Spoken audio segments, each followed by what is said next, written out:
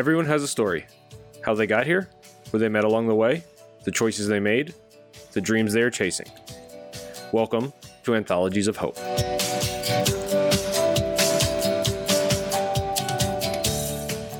Good evening, everyone, and thank you for joining us for another episode of Conversations Cafe.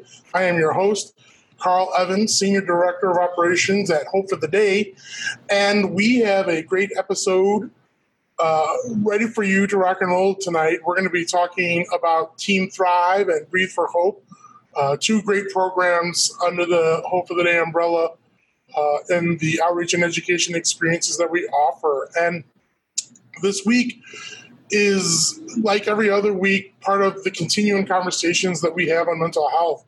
If you've been listening or recently joining us, the past 2 weeks we've been focusing, especially in the direct responses to the uprisings that were catalyzed by George Floyd's murder, and focusing a lot specifically on the Black Lives Matter sort of shaping of the conversation around mental health, the two episodes being where do we go from here and what does better look like. And those were not isolated conversations. If you go back again through the sort of history of Conversations Cafe, we talk about intersectionality and mental health consistently and all of its sort of different spectrums and nuances within that. And in continuing the conversations, one of our guests last week, Trez Pugh, had a great comment when he was talking about what we've been seeing in response to the death of Mr. Floyd, in that he was sort of talking about current protests and activism shaping around confronting systemic racism. And he described that there are moments and then there are movements. And what we had been seeing both nationally are really the largest civil rights sort of linked protests or racial and social justice linked protests in American history have really been fomenting since May 25th and ongoing and around the world. And why I bring that up now is because one of the things that's really important is understanding that even if organizations like Hope for the Day has been ongoing talking about trying to keep visibility on the fact that when we talk about things like mental health and suicide prevention, we have to make sure we're creating space to talk about the different nuances and how respecting the dignity of the individual, that it impacts individuals in different ways and in different sorts of approaches. And we need to shed light on that understanding. And where we were talking directly connected to things like Black Lives Matter, where that intersection obviously is within the Black experience in America, and how that connects to mental health is pretty automatic because systemic racism has its own variants of ongoing trauma. But today we're focusing on two programs that Hope for the Day helps produce with the assistance and volunteer support of three amazing human beings. And why we're sort of moving into that is because as the conversation goes on, we want to talk not just about the situation, but last week we talked about what does better look like. We're always focused on how do we push forward? How do we find solutions? How do we better ourselves? And the two projects that we're touching on tonight, if you listened especially to what does better look like last week, we sort of ended that really robust conversation with talking about the importance and essentialness of this being an opportunity to open up discussions about self-care and mental health. And we were obviously talking about within African-American communities specifically, because when we talk about being proactive on suicide prevention, this is a conversation about starting engagement on our mental health at the earliest signs of challenges and early intervention and trying to disrupt the highest risk factors for suicide, escalation, untreated and undertreated mental health challenges. And where we were talking specifically in that intersection, we're sort of broadening it back out to the general community in terms of the fact that mental health care and the tools that are out there aren't just therapy, talk therapies and clinical supports.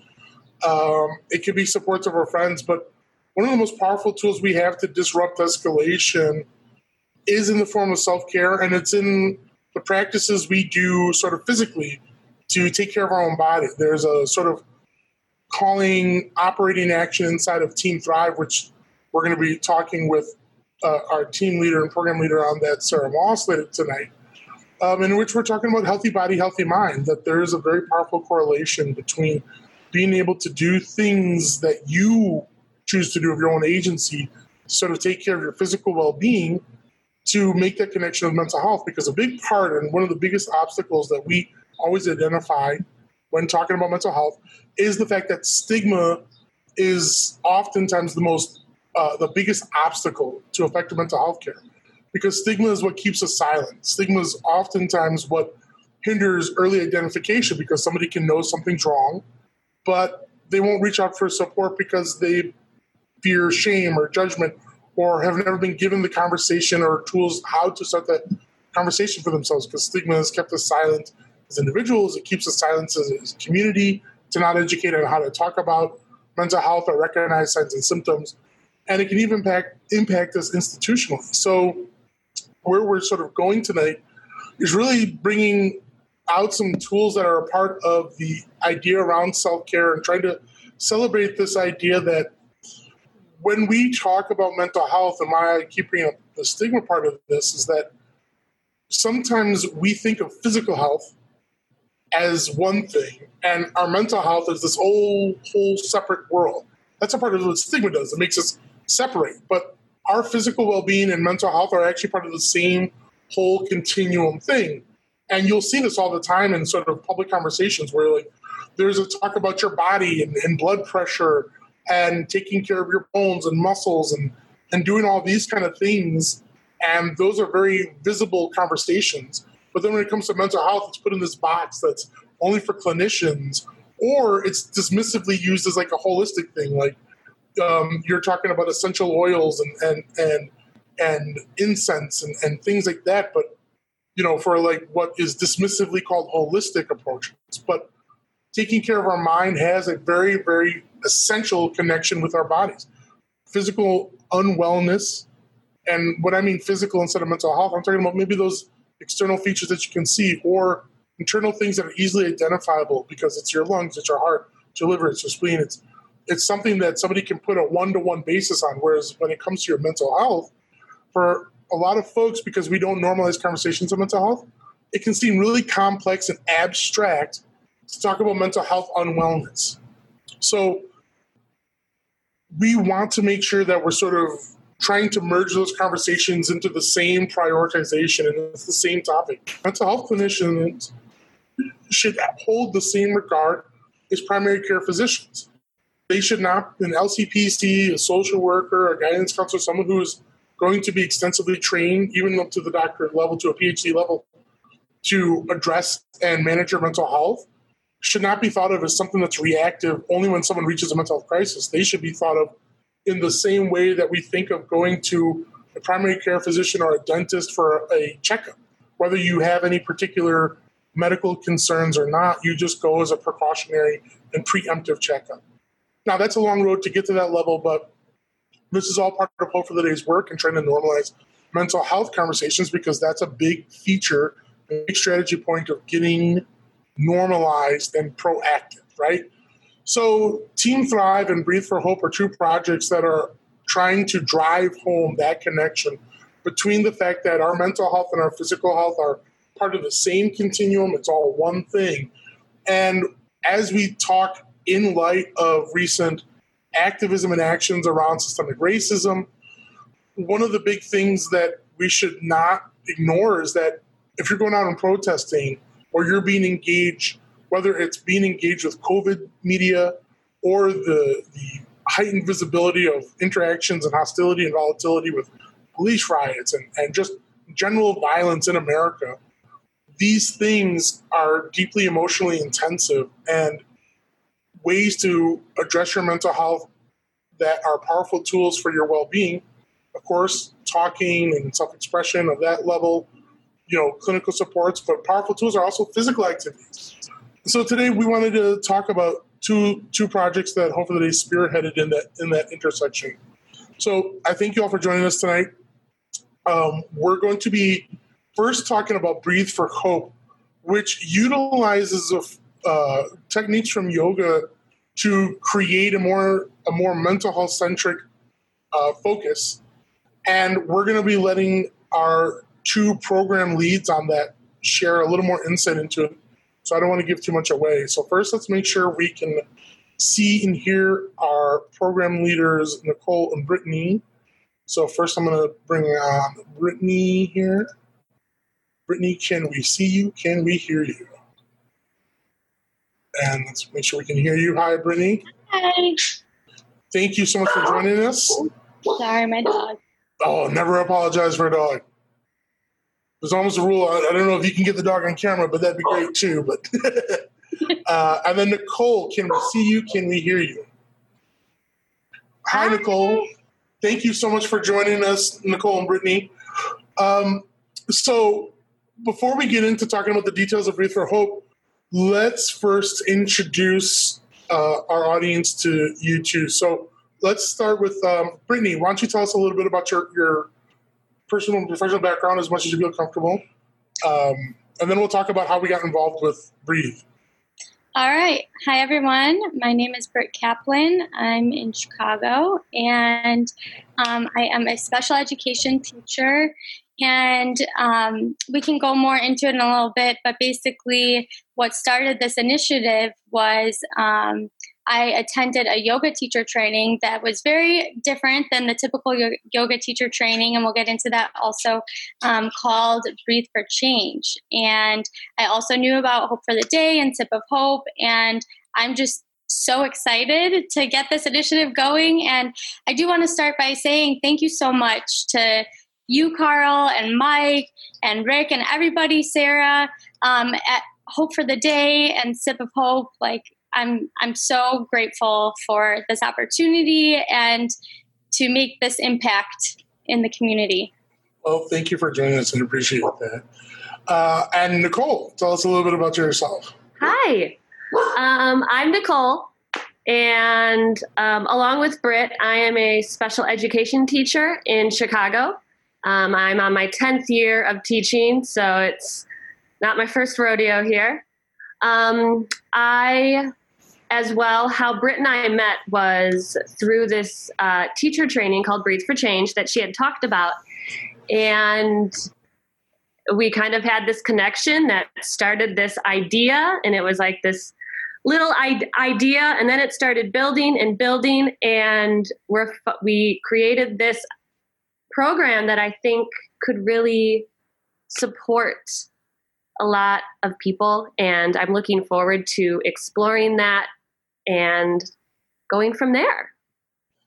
Wonderful. So just for our audience, one of the most interesting things with Hope for the Day is that we do have a little bit of a sort of an open source sort of approach, and that we have a great in-house team, but we're always looking to try and empower individuals as surrogates to carry the work forward in different sorts of ways, different intersections.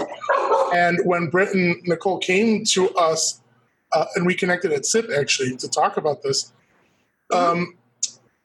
there's a lot of ideas around the concepts of using yoga with mental health. It's instinctual, it's natural. I think there's a certain obvious one-to-one connection with the idea of anything that can be meditative and anything that can be physically active are all great avenues. But when we first connected, there was something that you were talking about in our initial contact that made this sound a little different. And we're always interested in trying to create platforms for individuals to take initiatives and do something that's unique in the mental health space. And we were very interested in that, trying to see whether it was going to be something where we could even get as wacky as hosting it inside of Sip of Hope. And we realized, that we may not have the floor space to do it, but we have this great partnership with the Chicago Public Library, and in continuing to try and provide things that have a low barrier and easy access for our communities that stay consistent. But I got to tell you, what you explained from what you had learned about the program was a lot different than initially I was walking into thinking about, like, yoga. I was like, okay, it's going to be yoga. And if you have a certification for training, cool, that's us being responsible if we look to back this. So I think what would be really important for everyone to hear is however both of you want to do this, why don't you walk us through what is Breathe for Hope? What is, because this sounds pejorative if I say it's not just yoga, as if that's dismissive of the concept or disrespectful of the concept of yoga. But what is, what was Breathe for Change / what did you envision and what have you put together for Breathe for Hope? Why don't you walk us through that? Yeah. Britt, is it okay if I start? Go for it. Okay. So Breathe for Change is a very different approach to a teacher training that is geared towards whether they're working in a school or in an office or in a different program that's providing services to a specific community. And upon walking in, it was very intensive. It was 21 straight days, 8 to 8. And it initially, when I had walked in, I have always had a kind of a love-hate relationship with getting into yoga. My journey has been, I'm assuming, very similar to how a lot of people view, where it's very intimidating to walk into a yoga class and realize, am I welcome here? Do I don't look like this person, or I can't move my legs like this. And it can seem very intimidating. So there had been times in my past where I'd walked into a class and then turned around and walked out because I just didn't feel very comfortable. And I realized that, my story is very similar to a lot of other stories in trying to figure out kind of what their journey would look like through yoga and through mindfulness. And upon walking in to Breathe for Change, of course, I was outside pacing back and forth, I can't do this. I got to go. It's just going to be the same thing. And I just don't want to put myself through that. And I walked in, and it was the most diverse group of people. We had 6 instructors that were from all walks of life that had different journeys on how they got involved in yoga and their stories. And it's, upon walking in, they asked what pronouns would you do you want? And it very much felt comforting. And for those 21 days, we had this comfort and these learning from different voices and hearing their stories and listening to them. And I have been trying to find that space again in different studios and in different programs. And I have yet to be able to find that feeling again that was cultivated there, of this honesty and authenticity. And Britt and I decided, if we can't find it, let's create it.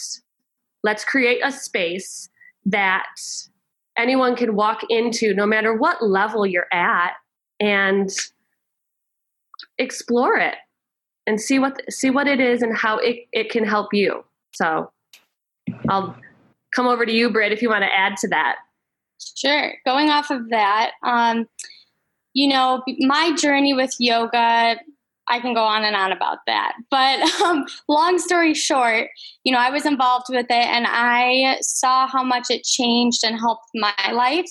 And, I practice mindfulness and yoga with my students, and I know other people, family and friends, that have done it and seen such a positive impact.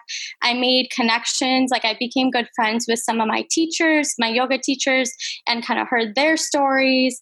I had done a boot camp. It was through Core Power, and a lot of the people in that boot camp were either going through teacher training or ended up going to teacher training. And I've always wanted to take a teacher training, but it's just the time and the money, and it just never worked out. And I kept getting ads for Breathe for Change. And I feel like it was meant to be, that I saw that, I clicked on it. It was a time in my life that I had a struggle throughout the year with my students. It was a tough year when we did that. And so I think that community that Nicole is talking about, it was so nice to not everybody was a teacher, but they were in the realm of education, and to be with like-minded people that kind of felt the same way. A lot of us,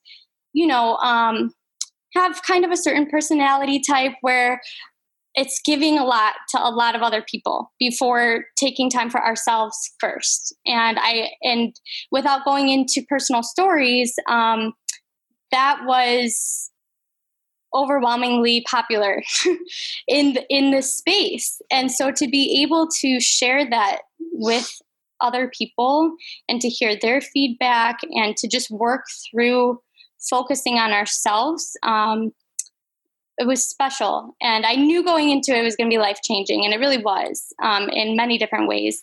And the way that the program worked, it really focused on social-emotional learning. And you're talking about it sounded different than a typical, yoga teacher training. It really was. And it was really geared towards facilitating those talks about mental health and working through that on your own, and then doing it with your students or whoever in your community. So there were 3 kind of phases that we went through. It was transformation of self, and then transformation of relationships, and then transformation of community. And so we kind of worked our way up to how we can integrate it to our communities and making sure that our cups are full first before we are our best selves to help other people. And that's kind of where Nicole and I came up with this idea, because there were breakout groups, and there was a mental health breakout group, and we gravitated towards that and knew that whatever it was, we wanted to be involved with giving that back to the community, what we learned. And I'm so thankful that Nicole heard of Sip of Hope too. I just threw it out there. I was my favorite coffee shop. And we got super excited. It's my favorite too. And it's special to me. And so we bonded over that. And then we brought it to you. And then it just seemed like the stars aligned. When I brought it to you, you're like, oh yeah, we had thought about it. And, we kind of started that conversation, and I'm so happy that it worked out. See, thank you for elaborating further. That's I think it's important for people to hear that, when we put together projects at Hope for the Day and back any sorts of initiatives, there's not really a overnight process to these things. Mm-hmm. There can be trial and error. There can be stop and starts, but it's really about when you open the door to bringing folks into a conversation about mental health, given the way stigma works, given the way being in a space where it's going to be okay not to be okay, but more importantly, behind that statement is the reality that, okay, we're going to talk about mental health. And for a lot of people, whether it's walking into Sip of Hope or walking into our education experiences that we've done, or even just walking up to us at a concert in our outreach actions when we could be interacting with people, people can find themselves, I shouldn't say triggered, but rather find themselves tripwired over the fact that talking about mental health in a general public setting becomes intensive and scary. Even if the individual is not necessarily touching on a particularly painful experience, just the experience of being open about mental health has its own sort of releasing, sort of emancipating sort of intensity to it. And what we see from Breathe for Hope is an opportunity to further empower both, particularly you two, to help facilitate empowering others to make a space that's safe to bring the connection with mental health into this sort of physical interaction. People can think it can get really messy when we talk about sort of physical wellness and mental health. And as my preamble and the start of all this, it's very complicated to drive people towards making the connection that mental health and physical health are all one. But some really tangible ways that people may not be able to initially appreciate unless it's directly impacting you are things like, you might be able to appreciate that if people experience physical injuries, okay, or have suffered a medical malady that maybe has caused the loss of mobility, amputations, or they experience a genetic linked physical condition which limits or controls their ability, their mobility, whether it's from the legs or use of hands, or it's something that maybe impacts the digestive system or the lungs in such a way that, they may have to find themselves chained to being, people who might experience IBS or Crohn's disease, people who might experience respiratory complications, all these types of things that create all these different sorts of secondary considerations that other folks may not ever think about. If you are wheelchair bound or have other sorts of walking assistive devices, breathing devices, so on and so forth,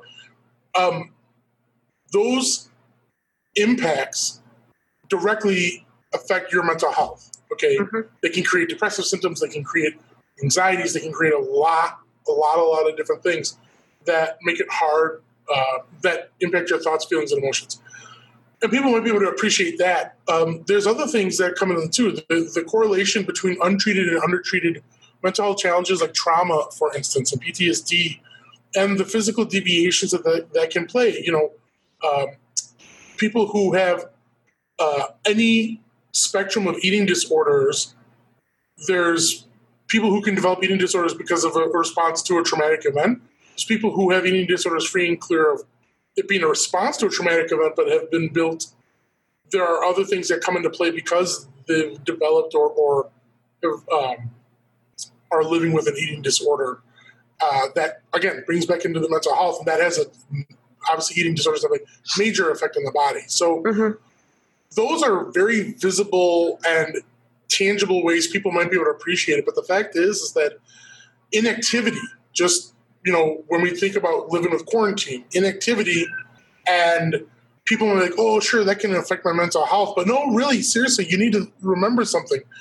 The language may be a wash to you when we talk about body chemicals and producing, adrenaline and serotonin and all these kind of things. But inactivity, especially if you find yourself going through certain day-to-day rhythms in the pre-pandemic era, and having those taken away can be a way of dramatically impacting your quality of life and mental health because you've shrunk that activity. And there is no different life experience that's going on that doesn't have a correlation between your mental health. So anything in your physical realm obviously can link to it. So you've taken the time and worked with us, really for the last, coming in now that we're in June, this has really been about 7 months of a birthing process as we go to piloting. And we were hoping, we technically did have a cold, like a soft opening experience at the Hope of the Day headquarters. Yeah, Johnny did it. Yeah, so we've had a soft opening. But with what we're going to achieve, we're going to talk about the events in a minute, the upcoming dates. But what do you want people to think about or to expect should they join us when we announce the education dates in a few minutes here? What do you want that experience to be for folks? Because we're obviously going to do it digitally. This can't stop us. But what do you hope for folks to sort of, if they're like, well, I'm interested, but what can they expect? So I'll let Nicole elaborate after I'm done, but I did want to hit on some of the points that you were talking about because I feel like people are now becoming more aware of mindfulness and exploring the different aspects of yoga. Like yoga is not just asana, the physical practice. And I think, personally, I think what's even more challenging is creating that space to have that mindfulness practice, because then you can integrate it into your life, your daily life, whether it's sitting in traffic, stress from work, home life, whatever it is, it's, when you practice that, you can integrate it. And it takes around 21 days to form a habit.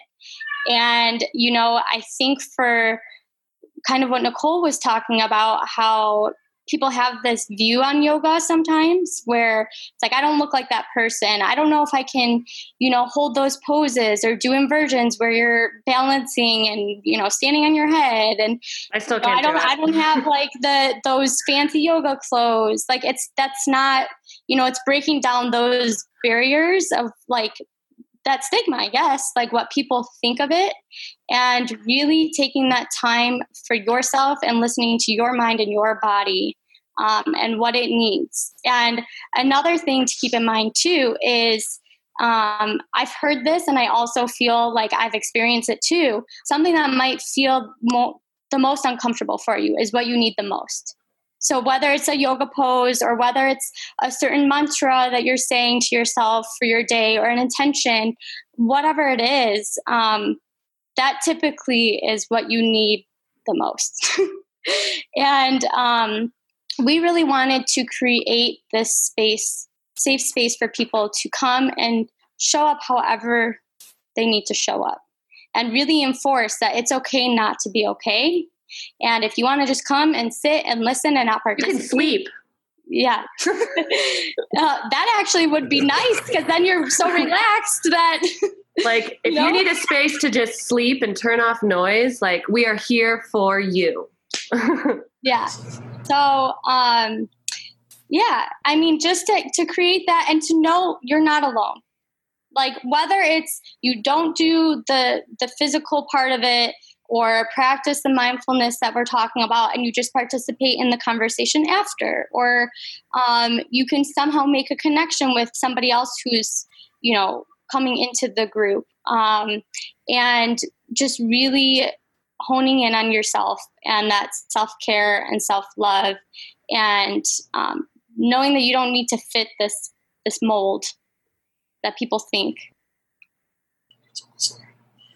Well, yeah. I think that I'm sorry. Go on, Nicole. No, go ahead first. Oh no, I was going to pivot over to talking about the dates, but okay. I just wanted. Can I just throw something out there? Yes, please do. I have this saying that I always say to myself, and I repeat it when I am creating a space for mindfulness for my students or for the class that I teach to my teachers at school, that are saying, I can't do yoga. I can't meditate. And I always come back to, if you can breathe, you can meditate. If you can breathe, you can do yoga, because that is at the heart of what yoga is. I believe, I think as, our westernized world, we've taken yoga and commercialized it. And I think this class, the goal is to bring it back to the intention of what this is for. It is to take time for yourself, to cultivate compassion for yourself and give yourself grace in a world that is constantly telling you to be quiet, to not speak up, to not say how you are feeling. And I think that this class will enabled for me, and I hope that it would do the same for others, a moment to create that compassion for yourself, because once you are cultivating that, you are able then to bring it out to your community. You are able to, if you are going to teach, if you are going to lead, if you are going to protest, in order to step up and fight for something, like you have to have that compassion within yourself in order to give that to your community. And I think that this class is a space where no matter what walk of life you come from, it is a safe space where whatever it is called for you, do that. And take that with you so that when you are walking out in the community, you can pass that on to somebody else. Yeah. That's such an excellent way of sort of, further encapsulating it, because we, as I sort of alluded to before, but I don't want to sort of mince words on it. Hopefully he's not getting into the yoga business, as it were. We simply see this presentation, Breathe for Hope, as another avenue or vehicle to give people an opportunity to get in touch with their mental health, to access conversations and experiences that help bring a fully rounded connection with self-care and learn to be proactive. Because for some folks who are connected in our audience, they're able to make that connection to a mental health conversation through music, pop punk, through metal, country rap, hip hop. When we talk about other things that we're doing, Sip of Hope as a coffee shop is both a flagship example of outreach and bringing that conversation together, because over a cup of coffee you can have a connection and a conversation. But when we talk about Breathe for Hope and Team Thrive, which is going to be the latter half of this episode, these are creating other avenues where people are naturally already existing. Our founder, Johnny Boucher, always likes to say we meet people where they are, not where we expect them to be. And the fact is that there are probably people who've been practicing in things around the yoga world for a long time who they may appreciate or respect.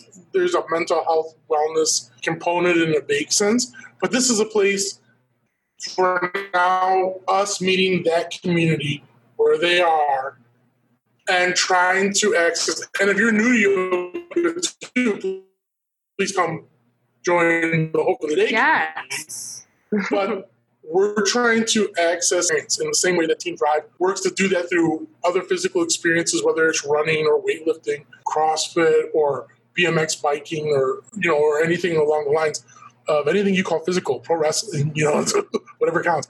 So let's highlight how people can experience Breathe for Hope. Right now, there's one big date I want everyone who's listening right now or in future days to sort of circle on your calendar. And that is Saturday, June 27th is the inaugural full program experience. It's going to be at 1:30 CST, Central Standard Time. That's June 27th at 1:30 Central Standard Time. And the way that you can find that is by going to purevention.org. We will be listing it in the chat on YouTube. It's the place where you go to find all of our education events. That's purevention.org. You can see it on our Facebook. We'll be promoting it through Instagram and Twitter and all that good stuff. But that's June 27th at 1:30 CST after our Instagram Live Saturday Morning Tunes, which is run through Sip of Hope. And if you wanted to catch a small micro preview of Breathe for Hope, join us this Saturday at 10 a.m. on Sip of Hope's Instagram for Saturday Morning Tunes, which, 11 a.m. That's 11 a.m. on Sip of Hope's Instagram for Saturday Morning Tunes, where Britt and Nicole will be doing a small demo during the programming. Britt, wanted to throw it back to you. Before we move over to Team Thrive stuff, I wanted to just turn it back to you both. Britt, did you want to sort of toss in some? Yeah, I wanted to go off of what you were just saying. I just want to reiterate that really what we want to do is create that non-judgmental space. And so that we were in conversation over the past few days just talking about what everything's going to look like virtually. And Nicole made a really good point that, if you do feel intimidated or have these, uneasy thoughts about, I might want to do yoga or mindfulness, but I'm not sure how to get started, or I don't feel the most comfortable, this actually might be the best space for you to do it from your home, the comfort of your own home. Start virtually. You don't even have to turn on your video or your sound. You can choose. So it's however you want to show up. And so we just want to really encourage people to give it a shot and to try it. Just that it's a non-judgmental space for you to be yourself. That's I'm so glad that you doubled down on that because, we obviously tried to want to impart that, everyone's invited to the party, Hope for the Day party. But, just to double, triple, quadruple down, it doesn't, regardless of your experience, background, or anything, that this is come one, come all. And, Nicole, did you have anything else you wanted to add in? You on the spot. I think I'm very grateful that we are starting to explore this and opening up this door. I am excited, and I hope that everyone will come join us. So I'm not talking to an empty Zoom room, even though I'll be okay with that. But, come out and have some fun and relax with us and breathe for hope. Ooh, perfect. So again, we'll be putting out further promotions, but just for this part, June 27th, 1:30 Central Standard Time. It'll be a Zoom ran by, hosted for over the day, but you can find the RSVP at purevention.org. That's purevention.org. Nicole and Britt, thank you so much for joining us. And why don't you keep chilling as we introduce our next guest and talk about what's going down in Team Thrive. Yeah. Thank you so much. Thank you. It is appreciated. So Breathe for Hope is a precise extension of one of Hope for the Day's longer-running programs to bring the proactive conversation into as many communities organically as possible, meaning that we try to champion surrogates who want to bring this conversation into their spaces that they already occupy.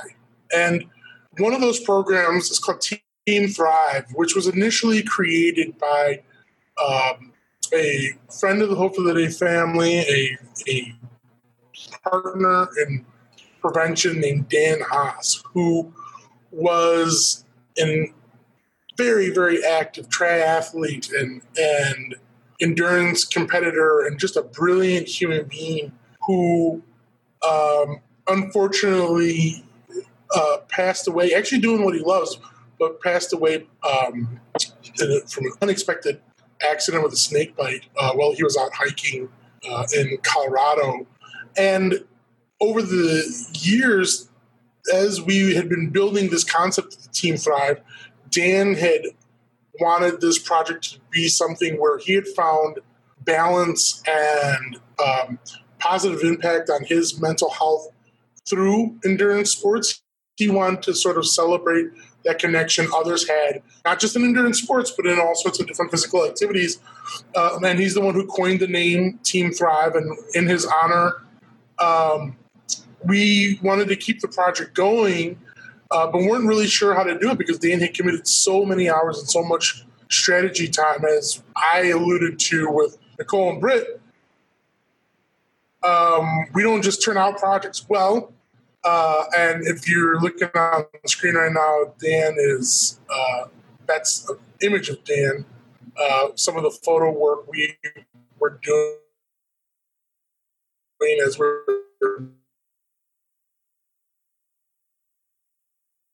building this and had built a friendship in life with. And then I was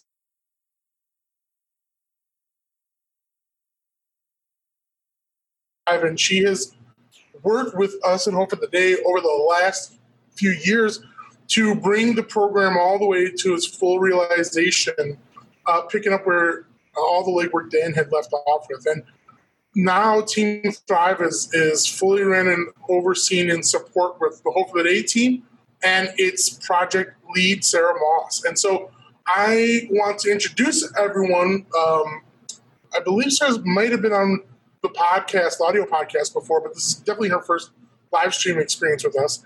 And we're going to be talking about an initiative that Team Thrive is running right now, or going to be running through the summer. So let's first make sure we have Sarah on video and can hear her. Hello, Sarah. Hello. Hi, Sarah. Hi, guys. Great to see you. Thank you for joining us. So, Team Thrive has been in existence, and we've dabbled around in a number of different projects and a number of different actions. And fortunately, unfortunately, one of our biggest flagship experiences with Team Thrive was going to be that this year, Hope for the Day, finally, after a number of different application trial and errors, got selected to be an official charity for the Bank of America Chicago Marathon. And you naturally get to field a team that's going to go out and run the race, and they're going to go raise funds for you. And we were all very excited and around that project. And Sarah obviously was right there, step by step, taking the lead in building this project and helping assemble the team. And with the pandemic being what it is, we can always cross our fingers, but we sort of accepted the reality. We looked at in Chicago, there's a big 5K, or maybe it's a 10K called the Big 10. Yeah. 10K? 10K? It's Yep, it's the 10K. And they shifted that entirely digital, so they're encouraging folks to do it from a safe, quarantined or socially distanced space in their own community. But the fun doesn't stop. And Team Thrive, if you go onto the Team Thrive Facebook page, which you can get to from Hope for the Day's main Facebook page, you'll see it's one of our sub pages that we run. There's lots of activities going on and lots of conversations going on and different sorts of ways people want to get involved. But we've been very careful as to launch very specific official projects. The Chicago Marathon thing was one of the first big things. But working with Sarah, we were sort of thinking also as a response to, okay, the pandemic has hit and there's this sort of collective burden that has dramatically impacted people's physical output in a lot of different ways. And Sarah's brilliance, she started sort of cranking away and brainstorming on, well, what's a way that we could get people involved and encouraged? It's not just, hey, everyone join us for like we were not able to run our 1 mile race, the whole mile this year in Logan, in Humboldt Park, neighborhood of Chicago. But we didn't want to just do like a digital 1 mile run. We kind of felt like that's putting a lot on people to everyone join us that one single day and be there. And, there was a lot of engineering that we didn't feel like it was appropriate to ask all of our the businesses and people, partners in prevention to join us. And when everyone's just sort of trying to make sure that their businesses and their families are staying safe. But we were like, well, so what's an activity or what's something that we can put together that does support mental health and does support the initiatives of Team Thrive? So Sarah, you came up with the brilliant idea of the It Only Takes One pledge. And so, before we get into that a little bit, for our audience who may not be familiar with you all the way, why don't you sort of reintroduce yourself a little bit to the live stream Hope for the Day community. Sure. Well, first of all, thank you, Carl, and the Hope for the Day family for having us on. And Nicole and Brittany, I'm excited. I'm excited to sign up. So count me in. I'm really looking forward to this breathing exercise. It's not an exercise, but breathing session, I guess you can say. So anyways, with Team Thrive, Carl, you had a great introduction. We definitely can't talk Team Thrive without talking about Dan Haas, and who started this whole thing. And him and I had talked many, many times of, Dan battled depression and bipolar, and he really did give endurance sports big credit for, his keeping him active and keeping him going with his mental health aspect. And it was a big part. And, you talked about earlier, there is a lot of research out there about the connection between physical health and mental health. And there's even not a lot, but I know there's a couple countries over in Europe that will actually prescribe someone that is battling depression an exercise regimen before they prescribe them with an antidepressant, depending on the severity and obviously the individual itself. So there is a lot of scientific research behind the whole physical connection and the mental health connection for physical activity. So it's pretty fascinating. And so I met Dan when we were actually living here in the South Loop. We just randomly lived on the same floor. We both were going to work, and we got in the elevator together, and he was like, how's your morning going? I was like, it's great. I just got done with a 25-mile bike ride. He's like, so did I. And then we just instantly became best friends. Long story short, we really connected through the triathlon world and whatnot. And so over the many years, we started training together and doing sports or doing races. We traveled all over doing races. He just became a really good friend of mine, and not only for races, but obviously on a personal level as well. And that's where we really just clicked. And, I knew his passion and his love behind the whole physical activity and mental health activity. And, Carl mentioned that unfortunately he passed away, but doing what he loved to do, I knew I had to carry on that legacy. Like somebody had to, like this was just definitely something bigger. And it's proven over the years. A couple years ago, I went and got my running coach certification out in DC. And the weekend that I was out there, they were going around and asking people why they were getting their running coach certifications and whatnot. And I brought up Team Thrive and Hope for the Day and whatnot. And I'm not shocked, but I was happy to see how many people came forward and was like, thank you for what you're doing. One lady told me about her husband who had battled depression really badly, and he started exercising and became a different person. So there's so much around it. And, we've talked about it a lot of times with the Hope for the Day family. You don't have to be the crazy endurance athletes like Dan and I were. I mean, you don't have to go and do an Ironman to get that, to benefit from exercise. You can do the breathing, you could do yoga, you could do CrossFit. I mean, there's anything, walks. Personally, I'm not, I'll share a personal story over the last, Carl, you mentioned about the pandemic and everything that's going on right now. It's extremely hard for a lot of people. And the first 5 weeks, I did really well. I was my Edge. I'll get my shout out to my gym that I go to, Edge Athlete Lounge here in Chicago. They're awesome. First 5 weeks or so, we had a 30-day challenge. I was doing awesome. I was like, I'm determined not to have the COVID-19, like the whole 9 yards. And then there was just a couple things that it was like one bad news after bad news after bad news. And I went a couple of weeks just in a big funk. And there was I almost went 5 days without working out. And a good friend of mine, she was like, how long do you bike for? And I was like, about an hour during the week, a couple hours on the weekends. She was like, try 20 minutes at a time. It's like, fine. And I did. And it made a huge difference. And so with that being said, you don't need to go run 20 miles. You don't need to go and, bike 100 miles or whatever the case may be. Start somewhere. And, it only takes one with this whole initiative that we're going to, roll out starting this weekend, our summer initiative. It takes one, whether it's 1 minute, 1 mile, one whatever. It just takes a little bit of effort to see the difference.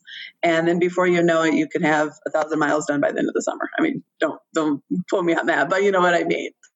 So that's a little bit about the whole, Team Thrive is about celebrating the connection between physical health and mental health, and in so many different ways, but it definitely makes a big difference. So I could ramble on more, but I don't know how much more you want me to ramble on. No. That's not a ramble. That's absolutely critical. I think back history for folks to be able to appreciate. Team Thrive is a sort of a sort of nebulous thing, because just as we were talking about with Breathe for Hope, it really is trying to both embrace but educate and inform. And for folks who already sort of knew, like, yes, I needed this thing, and I'm talking about physical activity now, to be part of my life.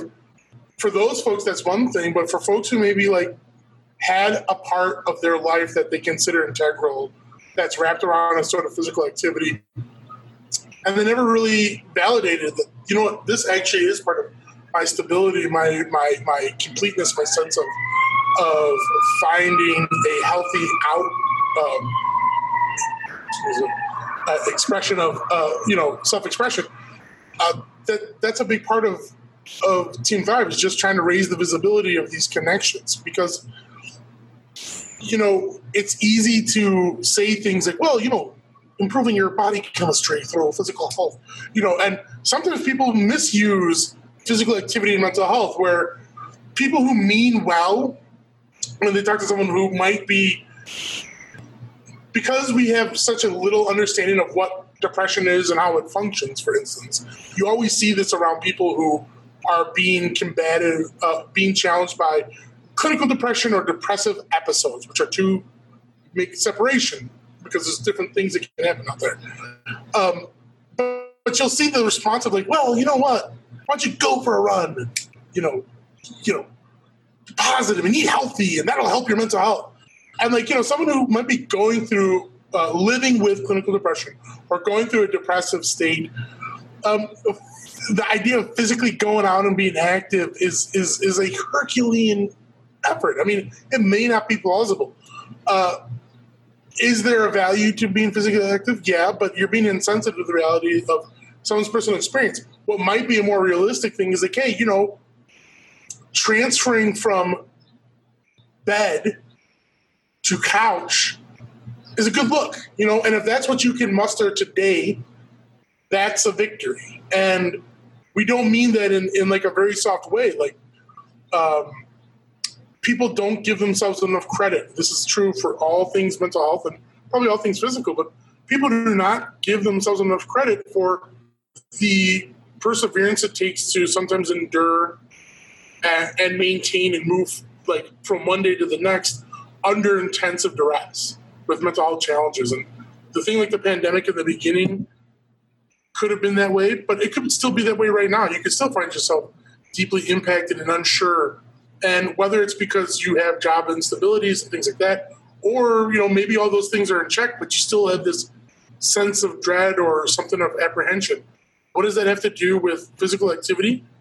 Everything. I mean, because if there were, again, physical activity can be an outlet for you. It can be an option to move forward because you can't move in other directions. You can't go socialize with individuals. So trying to find some sort of physical thing to occupy your hands, your body, your mind can create a new outlet for you. Or because of our current realities, a physical outlet may have been taken from you or limited and marginalized. And we still would want to deeply encourage you to find a way around it, a workaround. It won't be as true as the real thing, but we don't want you to minimize like, oh, it's no big deal. It might be a big deal. So prioritize it and find a way. These are different options. So what is, Team 5 doesn't have a limit. But when we talk about that it only takes one pledge, what is that all about really? Sure. And to go back, I think we had talked about like baby steps and stuff.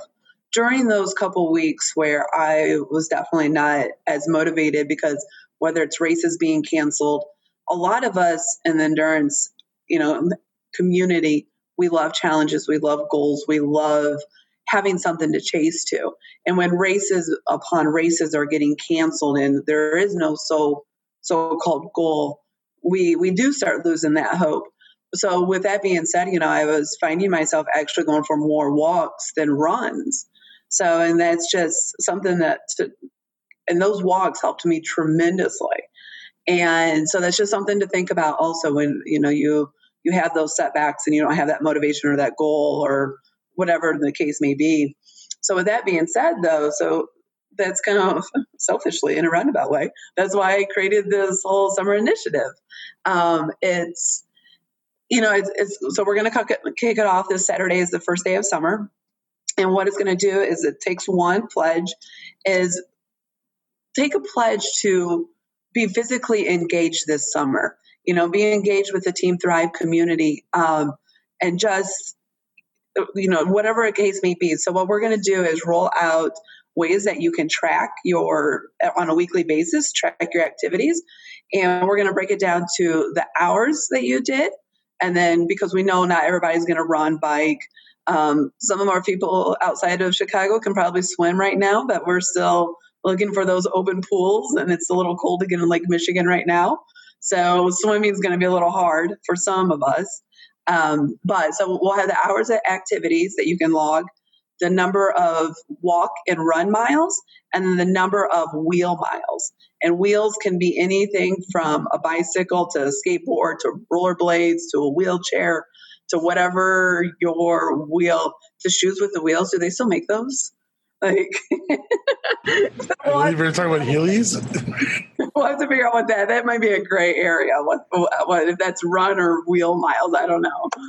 So, but at the end of the day, at the end of the 11 weeks, I would love to kind of just show, we'll build that community. We'll have the the Team Thrive Facebook page up and running, and so that everybody can talk about their good days, bad days, help people get motivated to get out, whatever the case may be.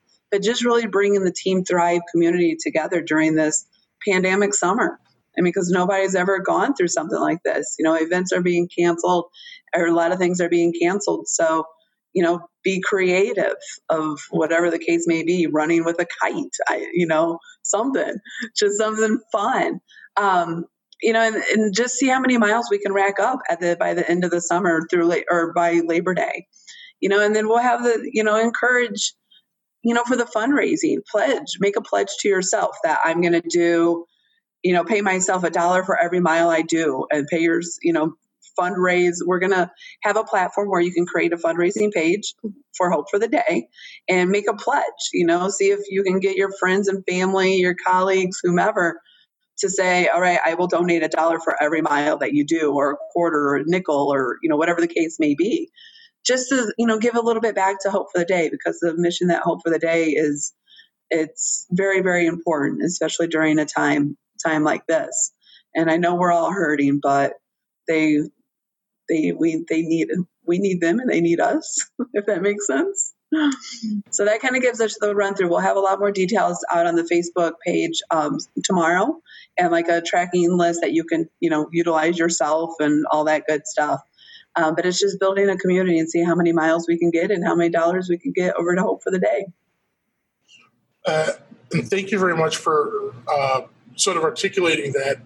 It Only Takes One pledge is an excellent opportunity to sort of merge two, salient tools, which is taking care of yourself and sort of keeping yourself a focus. And, Hope for the Day is always looking for dynamic ways to support a proactive prevention, because for those who are aware or may not be aware, we're always striving to ensure that we provide our ongoing mental health education programming with the lowest amount of barriers possible for access, which means the more support we have from the public, the more support we're able to ensure that we're not charging or presenting costs onto school spaces and different communities, especially when money is such a barrier for a lot of folks. So the bigger message, though, with It Only Takes One pledge, the bigger focus, of course, is to ensure getting you involved in a sort of creative way to join our community and, discover or use an existing passion for a physical activity for a direct positive outcome. And Sarah, you've been such an amazing surrogate and champion with the work we've been doing and some of the initiatives you've helped lead. And obviously, as we continue to grow, we're so honored on behalf of Hope for the Day to have you involved. And Britt and Nicole, you're kind of your new entries into the team, and we're really excited to see you all join us and take your first steps as volunteer surrogates, building on a program that, these are all leaps of faith in a way that the harder we work at them, the more they become enshrined and get to a place like Team Thrive is. So just to remind everyone, there's going to be the It Only Takes One pledge. You're going to see more and more information about that in Hope for the Day's official social media as we roll it out. There's sort of we always have a soft opening for things to get people involved initially, and then as we push out to the broader audience, you'll see more graphics and things like that. And before I sort of wind down for the night, I wanted to sort of give everyone an opportunity if they had any sort of closing thoughts just in general about life, whether it's Breathe for Hope or Team Thrive or just maybe some imparting words. We'll hopefully be having you all on in upcoming episodes. I know that Team Thrive, we're going to be trying to do some updates to talk about the ongoing progress with the pledge and some other things we have planned. But, just so people understand, as a quick review, the It Only Takes One Pledge will be going live this Saturday with bigger, wider announcements no later than July 1st. Breathe for Hope as an official program, which, remember, is a completely free RSVP, as all Hope for the Day educational experiences are, whether it's in person or, in this case, digitally. Our team, dedicates their time either by volunteer or otherwise. And Breathe for Hope's inaugural experience will be Saturday, June 27th at 1:30 p.m. Central Standard Time.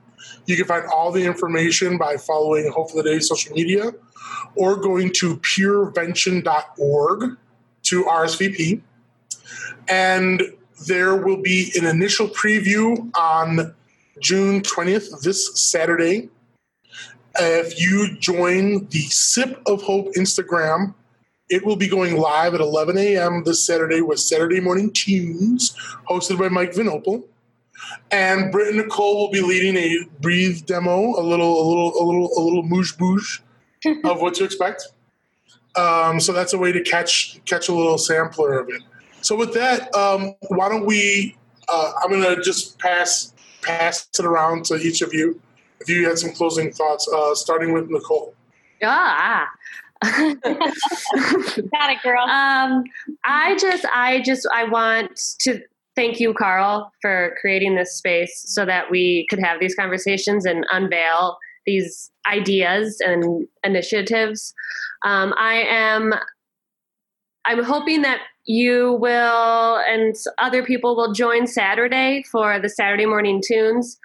We would like to lead in a couple breathing exercises that one of my personal favorites is called the warrior breath. And I think in the current environment that we are in right now, we have to be warriors, whether we are unlearning things or standing up. I think it's important to cultivate that strength so that we are able to continue to do the work that needs to be done. So I'm hoping that you can kind of get that little preview on Saturday, and then hopefully the following week you'll, come hang with us. Let's cultivate some strength, and let's keep using our voices. Thank you, Nicole. Mm-hmm. And Britt? Thanks, Nicole. So to echo what Nicole was saying, and kind of going off of the warrior theme and what Carl was saying, what came to my mind listening to you, Carl, and what I've thought before is, so I struggle with autoimmune disorders, and it's called silent warriors. You might not see a physical ailment, but it's going on inside somebody, and you don't know what people are going through. And so that totally relates to everything we've talked about. And, your mental and physical health are completely connected. They say, your gut is your second brain. And just really I hope that people that are watching this and maybe log on and watch it at a later date, can just take what we're saying into consideration and try to get in tune with yourself and know that you can reach out and you can go to everything that Hope for the Day is doing in Sip of Hope, the resources that are provided, and reach out to your friends and family. Maybe encourage them to experience this together. Family that stretches together. Thank you so much for saying that. The silent warrior is going to be on our quote wall. And Sarah. Yes. Thank you again, Carl, for this space and everybody else listening and hanging on this long, listening to us. So thank you. And pass on the message. This summer initiative that we're rolling out is open to everybody. It's free. It's not anything that you have to fundraise for. It's just to build the community. You know, I mentioned my gym earlier, but also I've been doing some personal training sessions with a local guy here in Chicago, Michael Moody. It's been beyond phenomenal and has helped me a lot over the last few weeks. But I had made a comment once that I was like, summer 2020 is canceled. He's like, no, it's not. It's like, you know what? You're right. We just have to find the new fun. Like we have to create our own new fun. And that's what I'm really, thriving on for this summer and this year. It's like, this year hasn't been canceled. So it's finding our fun, being creative, going out there, being active. And we'll get through. And one last thing that I have to say is thank you to our marathon team, our Chicago Marathon team. They have been awesome so far. This is our first year. They've been very patient with us running our first year program and whatnot. So I have to give them a big shout out as well and thank them for being patient with us as we're learning. And they've been our guinea pigs in a roundabout way. So, and just thank you guys for this space and for all you guys do at Hope for the Day. And happy Father's Day to all of those fathers out there this weekend. Oh, yeah, that's cool. And actually, I'm going to put you on the spot one more time because as we're closing out, part of this conversation is part of the ongoing one that has been enhanced recently by protests and recent light of activism as well. And as I talked about in the preamble, talking intersectionally and trying to raise the visibility of mental health in different community experiences, including the Black experience and people of color's experience. One of the things we were focused on was talking about what does better look like if we're trying to move away from systems that historically have been, infused with this sort of systemic racism and things like that. But it's important to say, well, this is jacked up and this is messed up and this is wrong and we want X, Y, and Z to end. But what do we think better looks like? And I kind of wanted to put you on the spot real quick and just sort of prompt you. When I talk about what does better look like, that can be one little segment of society, or it can be a sort of grandiose thing. But when we talk about what does better look like, it's on the prompt of this idea that if we're dissolving and moving away from, when we talk about systemic racism, I distill it down to taking prejudice and bigotry and enshrining it into policies and laws. And the point of it is to minimize and create barriers of access for individuals. And in the American system, that has been for Black folks, and they haven't always been alone in the excluded section. But, what is a system that has spent a lot of time being exclusive and favored and scaled towards servicing only certain segments of the population? Anyone want to share maybe what an element of what better might look like? Because this isn't just a question I'm asking to people who identify as African American or Black folks or people of color. I'm just generally asking everyone, and we're asking the whole Hope for the Day community. So anyone feel comfortable throwing out a thought or two? Sure. Yeah, there were so many different thoughts that came to my mind, but I think the strongest is, having that open mind and respecting people for who they are, but I'm going to say to a certain extent, but that's probably not good. But having that open mind and respecting, but also for me is celebrating those small victories, because we do have a long way to go in the Black Lives Matter movement, all the different things that are going on right now. We have a long way to go, but there are small changes happening. So celebrating those small victories and realizing we are making progress in the right direction and having that hope, because it can get pretty overwhelming out there. So celebrating the small things. Yeah. Can I jump in? Oh.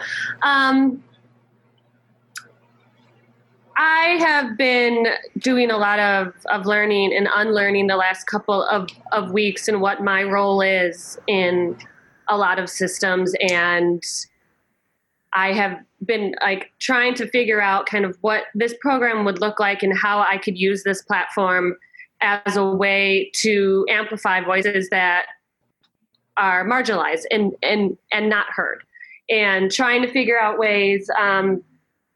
The three of the instructors in our yoga teacher training were three three very strong Black women that I look up to. And I have been watching them and learning from them as they are telling their stories of what yoga's been like for them and the spaces that they have not been welcomed into, and really just sitting back and like listening to what they're saying so that I can figure out how I can break down and create a space that all voices, I can give a platform to all voices where all bodies are welcome.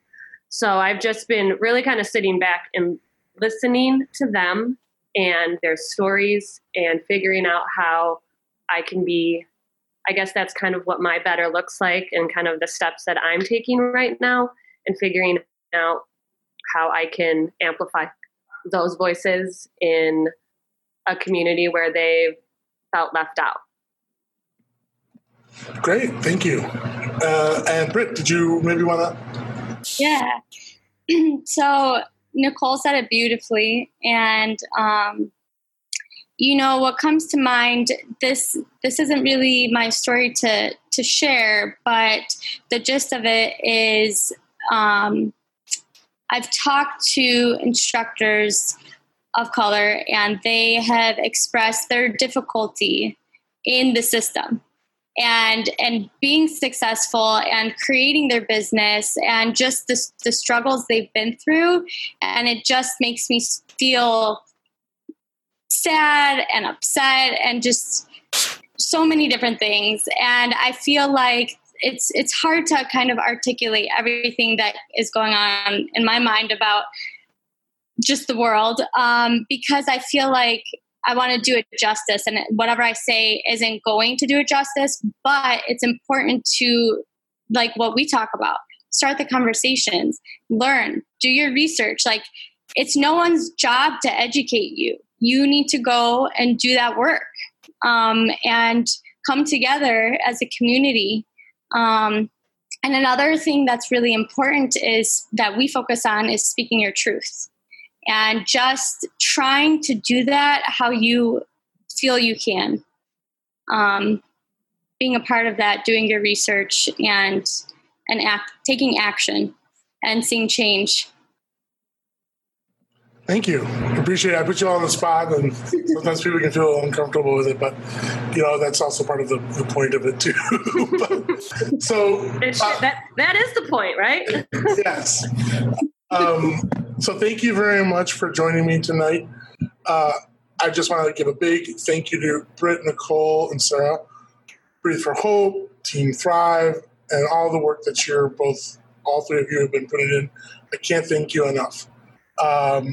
Hopefully we'll be checking in with you all, and best of luck on your inaugural Breathe thing. We'll be checking in probably in the next couple of weeks on ongoing progress with more dates. So sounds good. I hope all of you have a great night. Thank you very much. Thank you, Carl. Thank you. We appreciate it. Bye-bye.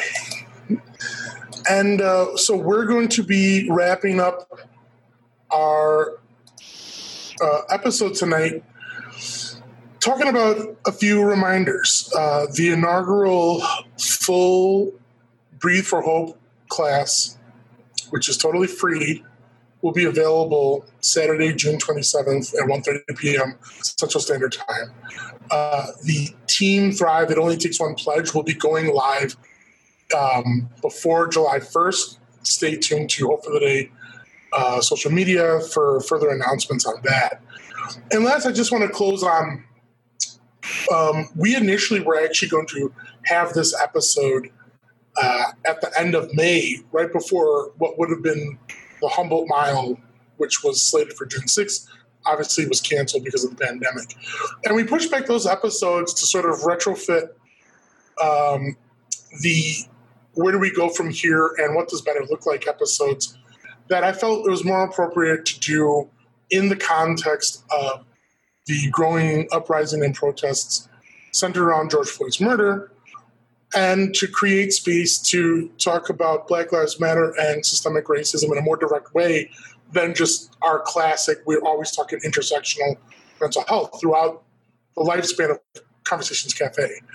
Closing out tonight, though, why I wanted to bring Team Thrive and Breathe for Hope back on it's important for all of you watching right now or listening in later days to remember is that there's no going back to regularly scheduled programming. This was something we had scheduled, but this does not represent going back to something. And in Conversation Cafe and Hope for the Day's sense, we never were in a place that was silent about talking about institutional deficiencies around mental health and racism, even though America and maybe even the globe to an extent is talking about inequity, especially along racial lines, at a heightened pace right now. And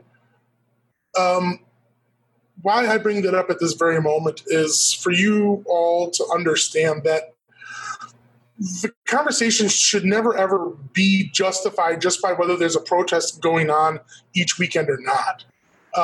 When Trez, one of our guests last week, talked about there's moments and movements, movements are an ongoing and sustainable, and a lot of the whole Black Lives Matter as an organization and as a hashtag in a movement ebbed and flowed with the sort of ongoing procession of deaths of unarmed Black men by law enforcement from 2013 forward. That there would be a death, there would be a sort of uptick of protests and action for a weekend or two, and then it would sort of go back to regularly scheduled programming.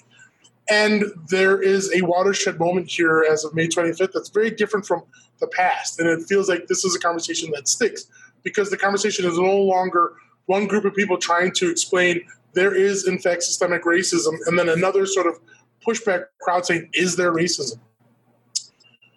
But moving to confront that and looking for a world that evolves beyond that, one of the central things you need to take home with you is the fact that the conversation doesn't end if there isn't a physical protest every single weekend.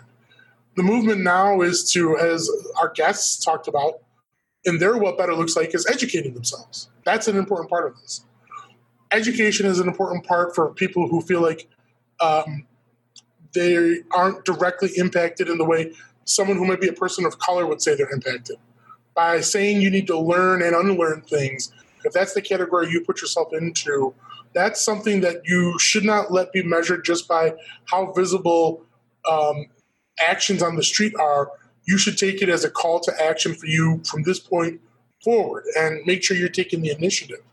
For instance, tomorrow is June 19th, and it's Juneteenth Day, and maybe this is the first year in your life that you're even aware that there's such a thing called Juneteenth.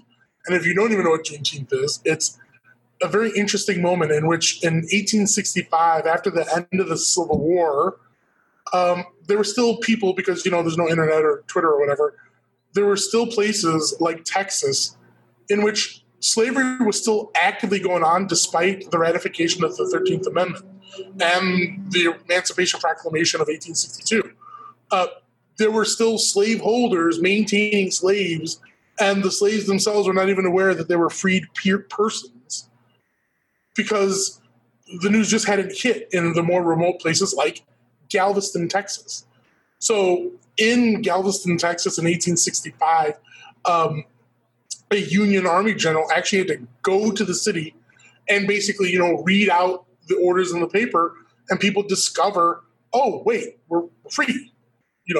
Even though we're human beings and treated like chattel, treated like animals, treated, asked to sweat and labor and die, to make profit for some other human being, this is to be no more. And it wasn't an overnight success. The proclamation was read, but there were slaveholders who still tried to maintain slaves, and people who had been slaves who were trying to escape in that initial 1865 year were murdered and captured and still held in chains for quite some time.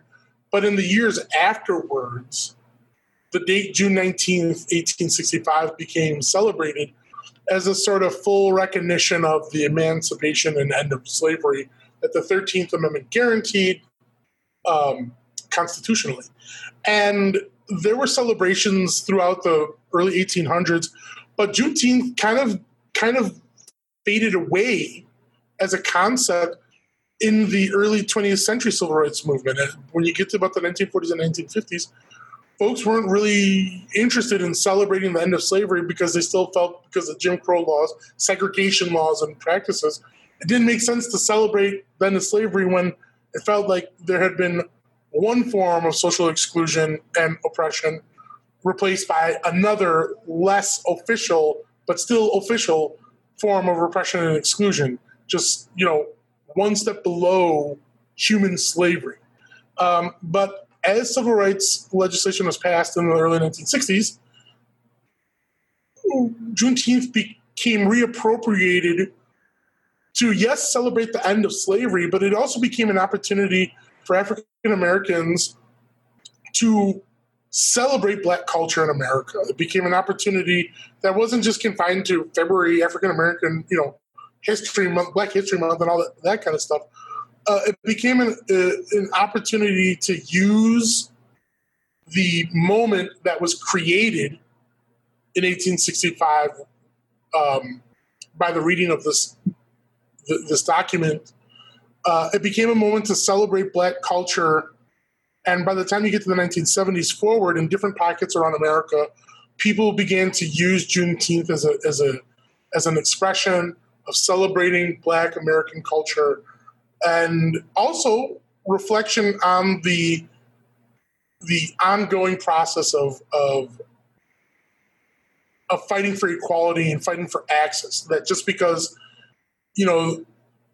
it had been made illegal to say that a drinking sign for whites and coloreds only was illegal, did not mean that the fight was over, because when people talk about systemic racism, the overt stuff is just one layer. There's also social conditioning and other practices and bylaws. And so I bring all that up right now because when we brought in Team Thrive and talking about Breathe for Hope, there's a lot of people out there who are taking to the streets, who are finding themselves engaged in social media in different ways to create awareness and mindfulness about topics that have always impacted their lives, or maybe, especially if you identify as a white American, maybe you never realized how much it impacted your lives. And these things can be so intensive that, as I talked about in the beginning of the episode, it's really important that as we're learning to try and advance ourselves and advance and change society, building in spaces for you to actively engage in taking care of your mental health is also a big evolution, because we as a society, we as communities and cultures have not prioritized creating spaces to take care of our mental health. And we as communities have not educated individuals peer-to-peer on what does taking care of our mental health look like. Getting sleep is important and having a healthy diet is important, but it's also being able to embrace forms of self-expression, because how we communicate our thoughts, feelings, and emotions is done through that. It's done through not just talking, it's not just through singing, but it's crying and it's anger and it's happiness, but it's also doing things that give us a sense of ability and completion.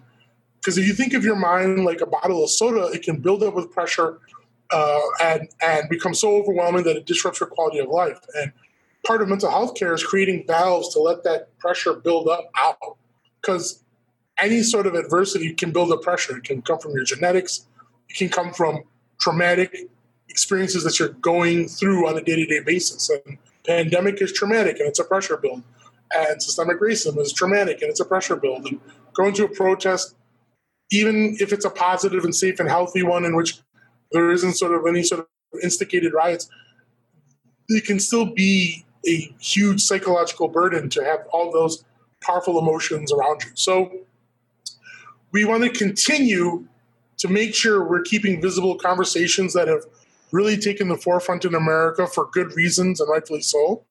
And we also, as a mental health and suicide prevention organization, want to make sure we're still doing our job of raising the visibility of tools and resources for you to access and take care of your own mental health in a proactive way. So it might seem like that's a complicated balance, but it really isn't. We at Hope for the Day think it's perfectly natural to always be talking about social factors that dictate and impact how we express ourselves and interact, while continuing to showcase and promote and talk about the programming that we produce to connect our community. And I hope that that's what you're able to take away tonight. In closing, we're going to be sharing some small videos we produced. And remember, check in for all our educational output offerings at purevention.org. And again, I want to thank Britt, Nicole, and Sarah, our great guests tonight. Breathe for Hope, Team Thrive. You can check all that out on Hope of the Day's website and social media. And I want to thank the co-producers of Conversations Cafe, Mike Vinopol, Rick Kozowski, and Vicky Cisnet. The show cannot happen without them. I am your host, Carl Evans, and this has been Conversations Cafe. Thank you very much for joining us tonight, and you all take care of yourselves.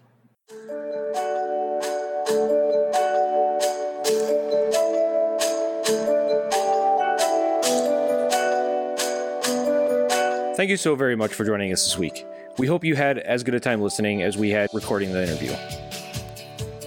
Don't forget to check out anthologiesofhope.com/playlist for all the awesome songs that will get added each week. You can find us on social media at Anthologies of Hope on Facebook and Instagram, and Anthologies Pod on Twitter. It would be great if you could subscribe on iTunes, Stitcher, Spotify, or Google, and leave us a review.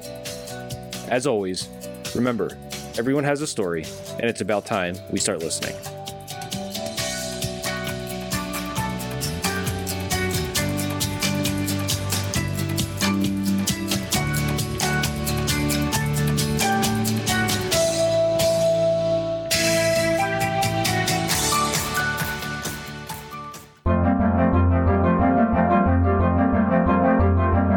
This has been a production of Ox Audio. For more information on Ox and the Ox Audio Podcast Network, visit us online at oxchicago.com.